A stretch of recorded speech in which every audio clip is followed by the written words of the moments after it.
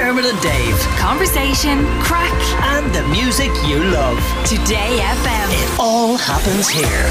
Today FM. Now, The Apprentice UK kicked off its 17th season last night on the BBC. Emma Brown was one of two Irish people who featured in last night's show. Emma and Dubliner Mark Darcy are two of the 18 candidates competing to become Lord Alan Sugar's next business partner and net that €284,000 investment. Emma's on the line now to tell us all about it. Hello, Emma. Hi, how are you? We're doing great, thanks. It's Dermot here. Dave is here as well. Hey, Emma. Hi, how are you? So last night was the first episode. Let's just have a listen to what the show is about so people get a feel of it. This is not a game. This remains the toughest job interview. It's an opportunity of a lifetime. The world's now open for business. I'm kicking things off with the ultimate task. One of you will be gone before your postcards get back. Let's get down to business.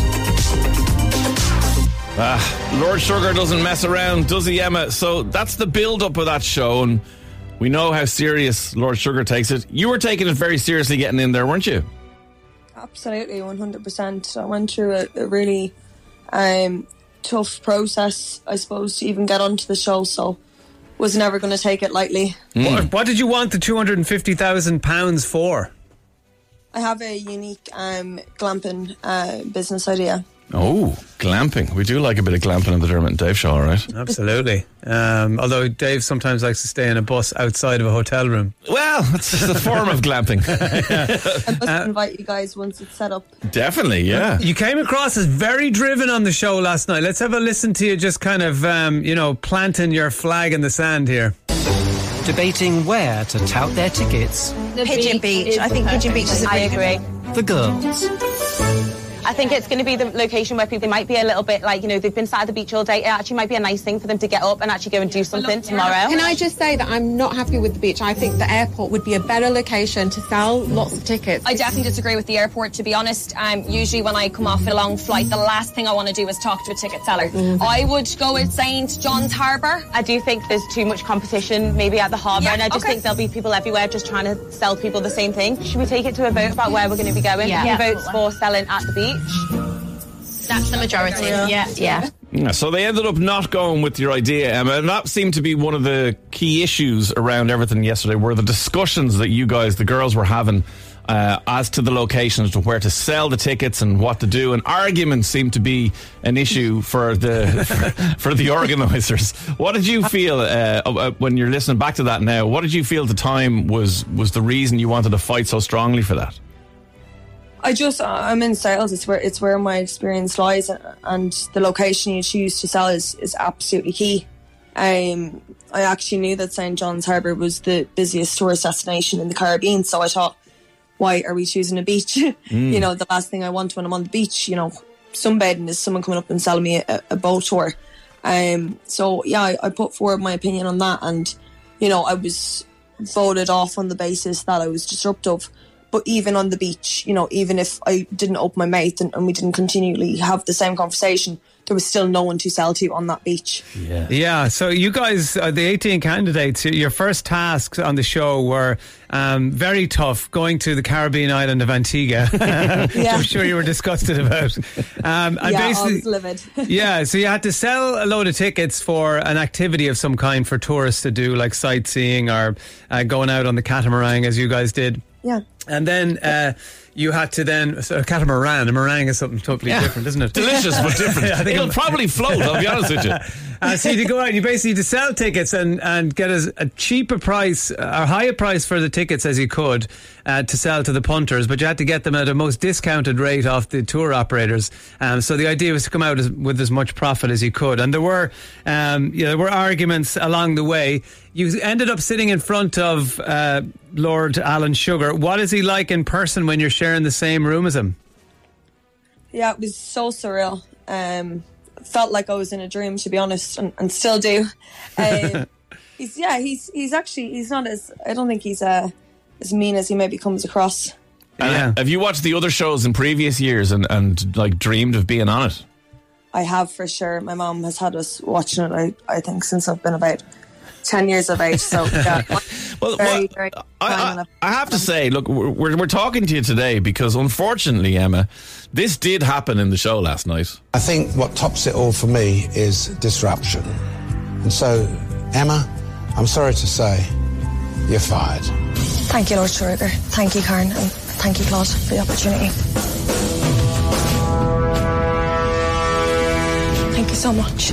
I mean, you probably must have envisioned that maybe at some point along the way I'm going to hear those words, but you probably didn't think it was going to happen that early. I just think they made such a mistake, and it's not just because you're Irish, but it's like there were people in that show last night. Like there was one girl who went, let's do the photos on the beach, and then stood there in silence while someone else had to pick up her job and do it. There was a guy who was doing the tour operator. Somebody went, what are we looking at? And he went, I don't know. And it's like, why are they not firing those boring people who are making no effort? And you're in there fighting for it. Trips to the Caribbean, you know, they wanted a little boat trip. Yeah, yeah. I was there to sell, and I was there to show what I was able to do. But yeah, unfortunately, it was me. And as you said, you know, going on the show, obviously, there was that chance that I was going to hear them words. But to be honest with you, when I walked in last, and all the other candidates were there, I thought to myself, geez, I have this in the bag. I'm going to be in the final. So it was a massive shock. It really was. I really thought, God, I got this. Yeah. Before Lord Allen actually, you know, says those words, you're fired,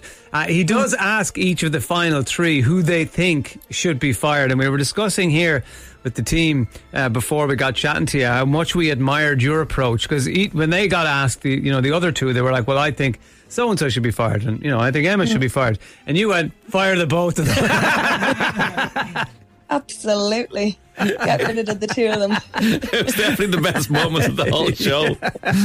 Yeah, we thought that even they would hold on to you just, we wanted to see more of you for entertainment value, because you definitely came across as someone who would definitely go for the jugular in any situation, and we wanted to see a little bit more of that. Yeah, look, my time was definitely cut short, and I'd be lying if I said I wasn't devastated. I really was. I gave up a lot for the show, but to be honest with you, I definitely don't regret a thing. It was a really good opportunity, and I'm really grateful. Yeah, it's great. I mean, it's put you front and centre here in Ireland. Obviously, we're all aware of you. Based on your experience of the other contestants in there, was there anybody who did impress you? Was there anybody you're kind of going, they're probably going to be now there towards the end? It's hard to say. Like, if I had to say who I wanted to see, I would say Danny and Meg, but it's really hard to say who I think is going to be in the final after. Mm-hmm. Now, what about Mark, the other Irish lad? I thought I was going to be in the final, so I'm obviously not a good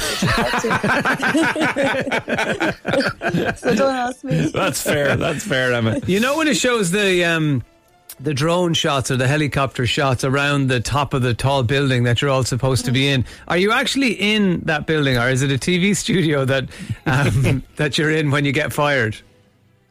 It's yeah, we can say it's a TV studio if that's what you want to say. Okay. Oh, so you're don't ruin the magic, Dermot. It's all about the magic of television. You're over the top of Alan Sugar's building.